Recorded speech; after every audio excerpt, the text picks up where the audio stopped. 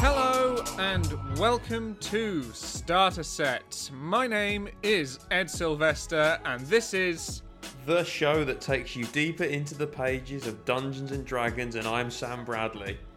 You stole my part again. I just like the line. Shall I tell everyone about social media?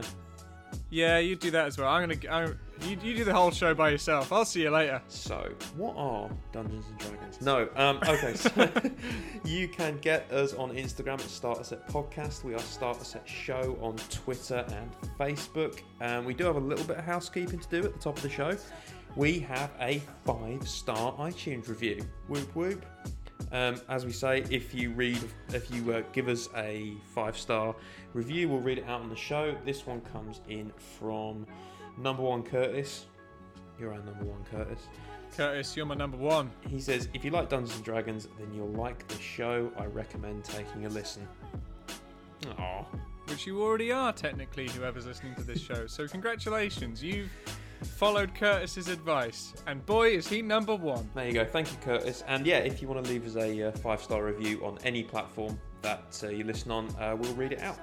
Provided that the content is obviously eligible to be read out.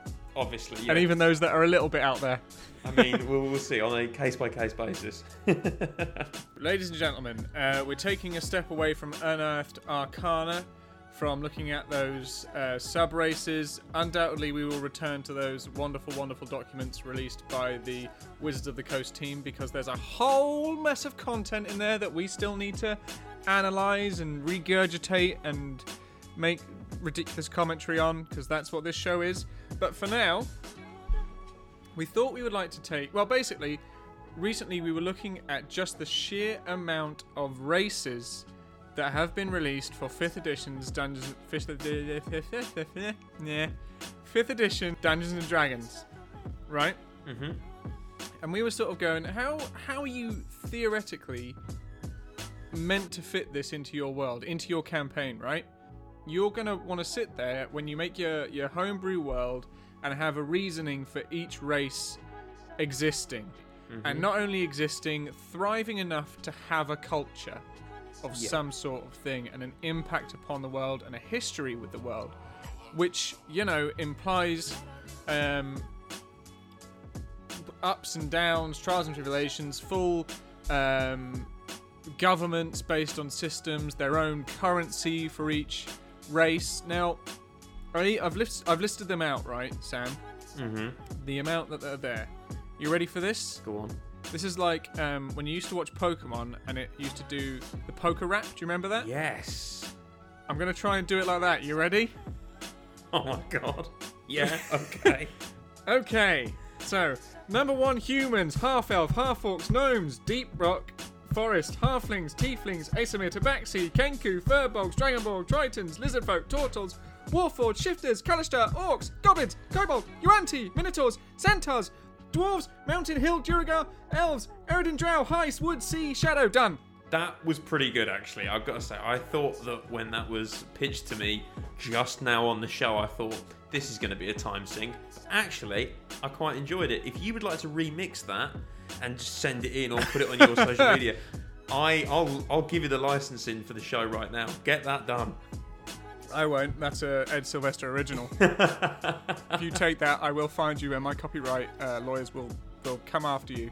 I'll also hire copyright lawyers. Oh, that's the spirit of the show, isn't it? Bloody hell. Yeah, it is. So overall, right, all of those races that I've just said there, we're talking about I think it's close to 30 races that Wizards of the Coast have published. And you're sitting there and you want to give your players, right, so full access to everything a lot of the time, because let's be honest, with D&D,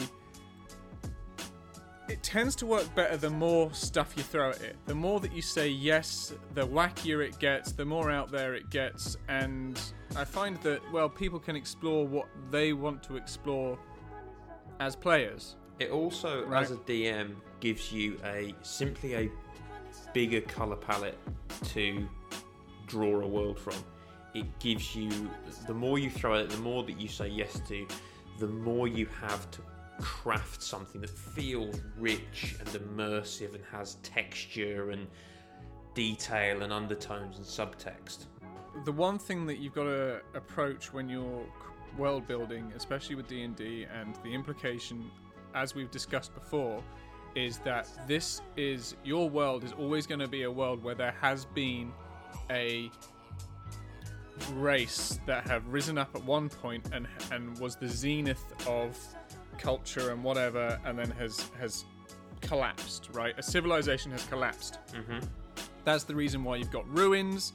That's the reason why you've got these abandoned dungeons, because something thousands of years ago made these magical items and were more technologically advanced than your world is now, right? Yeah. Does that make sense? Yeah. So it's like when the Romans came to England, okay? They bought roads, they bought underfloor heating, and everything was really good. Then they went away again, and for some bizarre reason, I'm not entirely sure why this happened. A history buff can tell me, please do. We go back to the Middle Ages, right? Which is, it seems to me, a lot less technologically advanced. You don't have those underfloor heatings and mosaics and all that kind of thing. It's a very different vibe.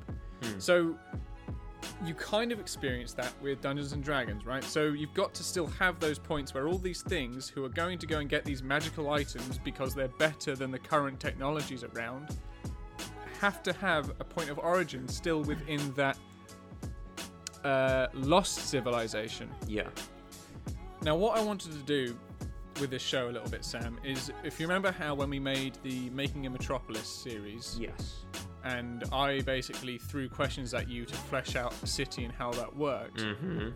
I'd like to do a similar element. Oh yeah, baby, off the hoof.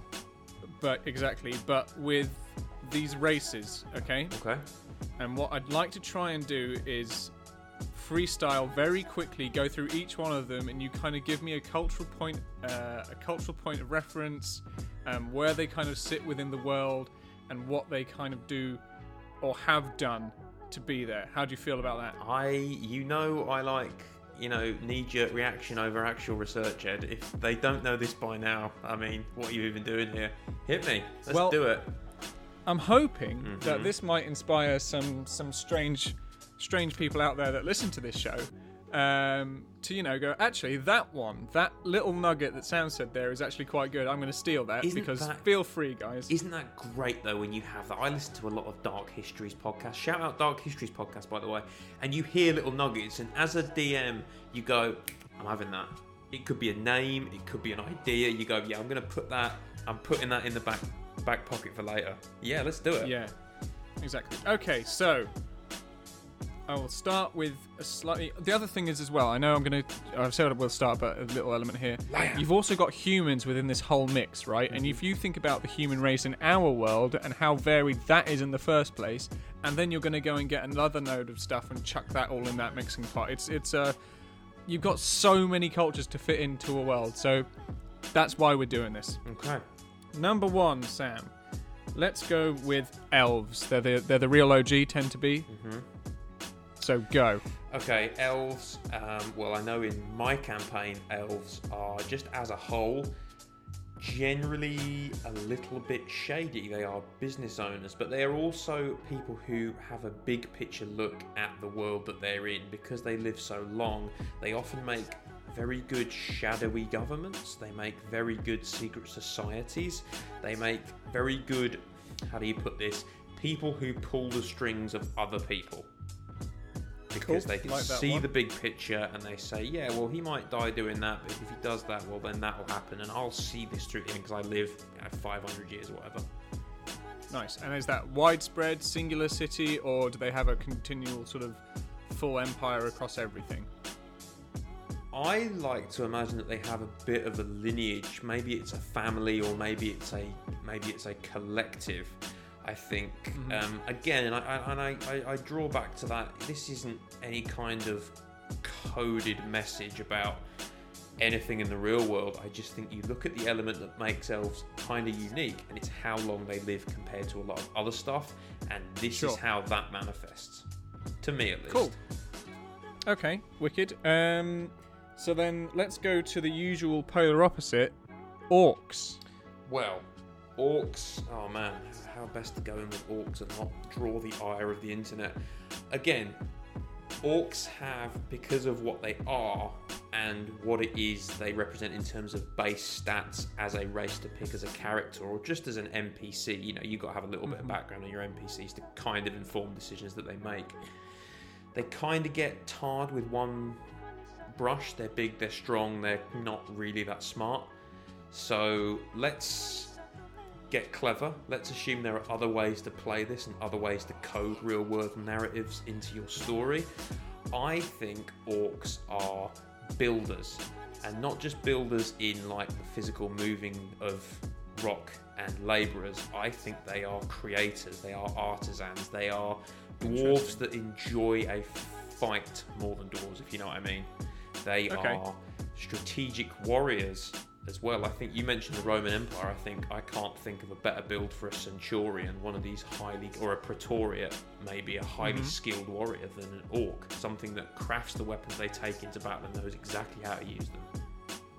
Nice, I like that. The link that you've got there with the dwarves, is that something that you would want to play out, and you kind of have these races living in conjunction with each other rather than the usual sort of warring factions that they tend to get represented as? I think any kind of long-lasting world that you play a game in has to have some measure of cohesion at some level. It can't just be, oh, well, we're in the Orcs district, or we're in the Dwarfs district, or we're in the Elves district. Yeah, fuck it, throw it at the wall. I think Dwarves and Orcs make friends. Makes sense. They like crafting, they're hardy, they enjoy seeing the fruits of their labour and working hard for that. Yeah, why wouldn't they be buddies? Nice, excellent. Okay, so then let's carry on with the world and opposites. I'm going to throw two at you now. Tieflings and Aesir. Usually played as two halves of the same coin, which I think is why you've thrown them at me at the same time. It depends on your world's attitude to inherent magic. Because these aren't like elves, they live a long time. That's biological. A tiefling is there because something magical happened, same as an Aesir. I think that it's it's something that I've played in my homebrew campaign. Put magic as a thing at the center of your story, and you can draw massive amounts of real world coded fun into your D&D campaign. In my homebrew campaign, they've just had a referendum on the use of magic or not, and what that means for creatures who are inherently magic. Do that. That's fun. That gives you a good jumping off point. Okay, so are we talking they are a commonplace or more of a rarity? I think they're a rarity, but they're becoming more common as attitudes become more liberal, as happens in society. Sure. So where have they been since? Ooh, I think that... it's really reductionary to say a wizard did it. I think that maybe someone was mining one day and found a magic ore, and they hit it with a pickaxe and it opened a door to another realm, and two things collided on the cosmic plane, and suddenly they're here. Sure. Maybe. No, hey man, that's fine. This is super. You can make it as much as you want. All right, so I like that. We've got elves, orcs, tieflings, Aesir, and dwarves.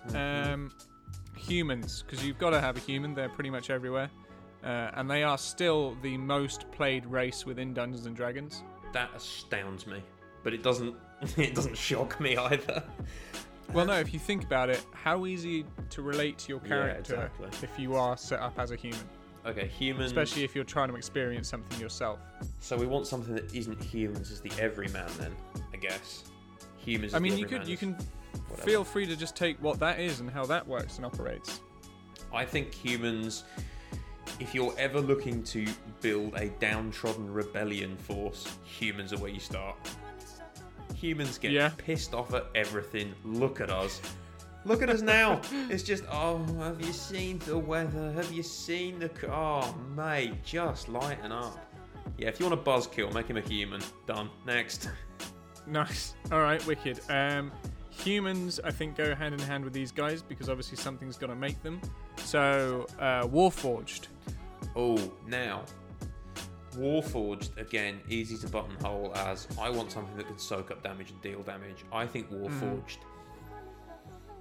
I mean, the clue's in the name with these guys, right? Yeah. So, and this is the thing. This is part of the things that kind of brings it all around. Is you look at Eberron, and Eberron has its own history, and then you look at the Forgotten Realms. Yeah, I know. And then you look at the Forgotten Realms, and that's got its own history. But as players, you kind of sit there and go, "Hey man, I want to play a Warforged," and then somebody else goes, "I want to play a Furbolg," and then you as a DM have to kind of shoehorn these two races, which are kind of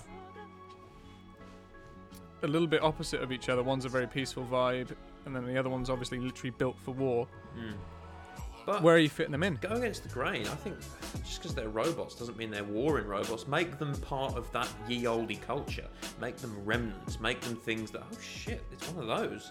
God, you don't see those much anymore. I'm playing from the Lost Civilization. Yeah, I'm playing in one campaign that obviously got shut down recently. I'm playing a Warforged Bard. What? That's fun. He was a drummer in a band and never saw action. That makes sense. Yeah. He's a bit of an oddity. You don't see many of them, and I think if it's going to be rare or difficult to slot them into your world, lean into that. Yeah, he's rare. He is rare, and he is unusual, and let's find out why. Cool, nice one. Let's go to one of the people's favourites, the Tortle. Now, we haven't done an episode on Tortles. No, we haven't. I think Tortles are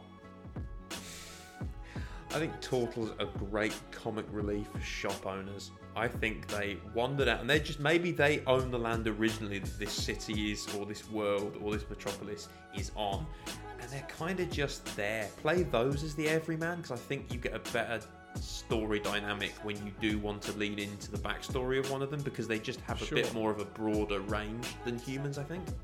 Is that kind of that sort of Native American vibe, but less maybe? With less scrappy, more just hey less, man, you can move in and we'll work around you. We were here first. Yeah, less genocide, more slapstick, I would say, with that, if you want to play it that way. Sure. I mean, I think that's always most people's choice. We're given those two options. All right, let's go to a couple of the evil side of things, or typically evil side of things, but tend to be a lot of fun to play for both of these characters, or races, I should say. The little guys, goblins and kobolds. I mean, you got to say that these make great NPC stormtrooper baddies to cut through, so let's not do that. Why don't we have them team up like the League of... You know Wreck-It Ralph, when he goes into that therapy session and all the villains are there? Yeah. Why don't we have something like that? What if there's a charity? Sure. What if, fish our friends, not our food. Goblins are good, not all bad, or whatever. Yeah. Kobolds. I like that. They're dog people, but they're loyal as hell. Maybe. Something like that. You want to... So are you going to stick with the underground, that's where they live kind of vibe, or do we swap them out for that gnomish vibe, or do we put all three of those... of the shorter races all in a big melting pot together and kind of go like, all of these guys get along for whatever reason because they're all ingenious in their own little ways. Sorry, I've started talking, but No, I think that's really good. I think I was just, if I had anything to add to that, if you're going to have a hippie swamp area, I have one of those in my campaign. Fill it with kobolds, goblins, gnomes. They're chill. They enjoy tinkering. Some of them are hardier than others. They got a band together. They're all around the same size. Sorry. It makes sense if you're gonna have a district. So if you're gonna make a sort of Chinatown or Italian quarter, throw everyone of a certain build into that, because then you get to play with fun architecture. All the doors are really small. Oh yeah, all that's the true. shops are selling weird stuff. No one speaks your language because they've got this coded gnome, kobold, goblin, hybrid, slang, Cajun thing going on. Do that. You get, you can hide stuff in there. You can put weird delicacies in there. It will be a great place to go between adventures. If you've got your campaign, your heroes want to hang out because they've blown up the floating city and they haven't, done the other stuff. Just Send them there. Send them to Goblin Country. It's the chill out time, right? Yeah. It's, hey, do you want to go buy some weird stuff?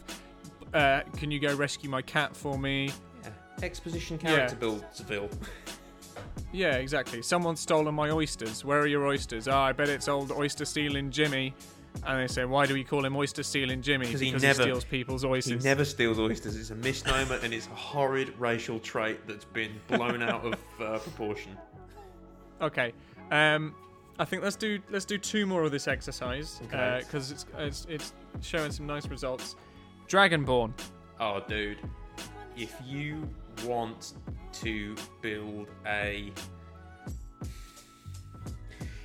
have to be really careful what I say here because it links directly into a campaign that I'm DMing that you're playing. If you want to build something that isn't what it appears, trade out whatever race you were going to use for Dragonborn.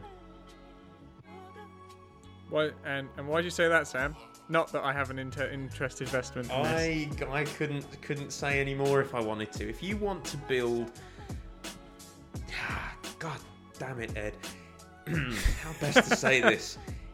Yeah, okay, so if you want to throw a spanner in the works of something that is a relatively simple storytelling device or framing narrative, do whatever you were going to do, but do it with Dragonborn. And fucking work it out on the way in. Now, is this because I look at Dragonborn, right, and you have to draw that similarity from themselves to dragons in terms of that charisma, the inherent danger. There is always the potential for them to, they've maybe drunk too much Coca-Cola and burp, and then suddenly you're missing your eyebrows. They're very fighty. They slip into that orc. I'm not going to touch on this too much more, but they slip into that thing where if you're not careful, you can end up coding pretty ugly parts of real life into your game by choosing certain races. There's cleverer ways to play your game, but that said, there's nothing to say you can't invert that and still have it be valuable to the overall game. So the thing with Dragonborn, right, which is sort of said and given in front of you, would you throw away that whole chromatic equals bad or a hindrance towards bad, whereas the metallics are good? You're just going to kick that out. They've been around for, I don't know, 5,000 years. I think as a culture they've probably got over that, so let's do that too. Because it makes them inherently more interesting.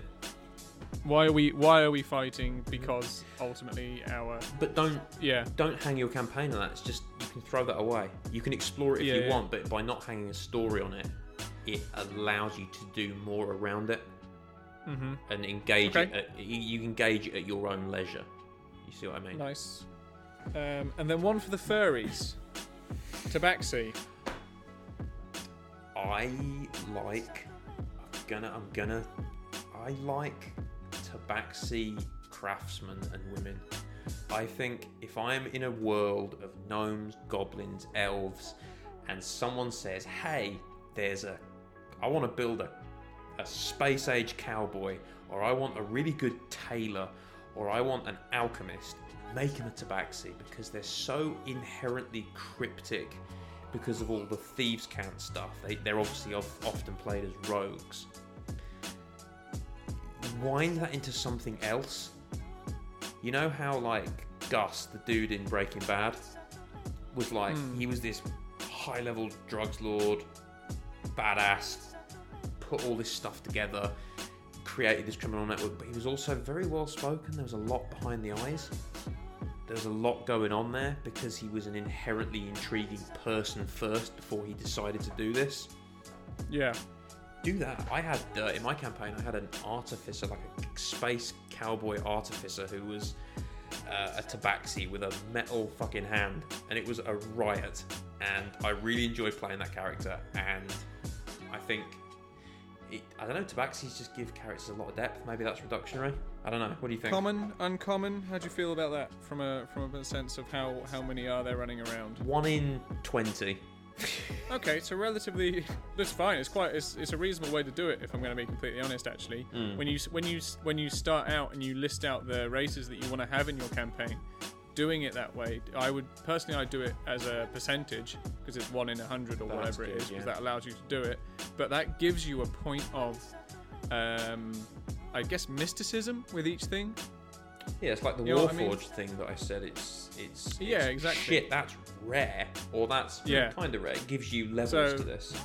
You go to a Warforged and it's like 1 in 1,000, whereas if Yeah. a Tabaxi is 1 in 20, and you go up as a Tabaxi and have a conversation, the reaction you're going to get is very different from approaching it with a Warforged. I thoroughly suggest doing that. Whenever you start your campaign or you're doing your world building, figuring out how rare a race is, a player race is, will significantly adjust the way that people talk to them. Very much agree. Then you can then add in the perceptions and the preconceived perceptions of each race and how that all operates with each other. And it also, exactly. It also gives gravitas to scenes where, oh shit, two very rare things have met. Because you have to remember that you, the player, may be playing one of these. And if you yourself are 1 in 1,000, the way you interact with the world, if your DM's on his or her game, will inherently change and create problems and solutions for your party and your character. Just as a by-the-by. Yeah, your players will also hold on to those connections a lot more. Yes, exactly. If you are a Warforged and you're 1 in 1,000, and then you meet another Warforged who may be a bit of a dick, right? Who usually you'd go, screw it, this guy is confrontational, he's not giving me any discounts, I'm not going to engage, see you later. Never going to see that NPC again. But if you are a Warforged and you know it's 1 in 1,000 and you're one of these as well, you'll come back to that person, even if they are dicky. You'll want to go, why are you being dicky? Because I am trying to form bonds with this world. Yeah. I'll spend more time on you, you know what I mean? I will try to fix you. Yeah. That was so good that I know the copywriters are going to shoot us down now. And also, if you flip that round, if you get one of those rare things that is exceedingly engaging, you will continue to visit. Pumat Sol from Critical Role. Sure. It is absolutely my pleasure. I love that guy, and I think about him daily. And he's, it just works. And you've got to remember as well, if you're playing a 1 in 1,000 race and there is another 1 in 1,000 race in your city and that guy's a dick, he will have informed the decisions and opinions of others around him, and thusly that will affect you as well. Yeah, wonderful. All right, I like that. I think that's a nice little roundup. It's something that we just want to take a little deep dive in because I know myself and Sam, we've started doing a little bit more work on our own personal homebrews. And as such, we've got our upcoming series, and this is kind of a breather before we go into it. We've actually designed a few new races that we'd like to explore, share with you guys, and maybe even release as playable PDFs or something along those lines. But we'll have a look into those next week, where I think we've got a name, haven't we, Sam? Homebrew Heroes? Homebrew Heroes. Love it. All right, we'll see that guys. next week. As always, we very much have been Starter Set. You very much have been our listeners. Roll well. Goodbye. Goodbye. No jokes. I had fun with this one. No jokes at the end. Other than great mandibles. All right, that's the last time. Bye, everybody.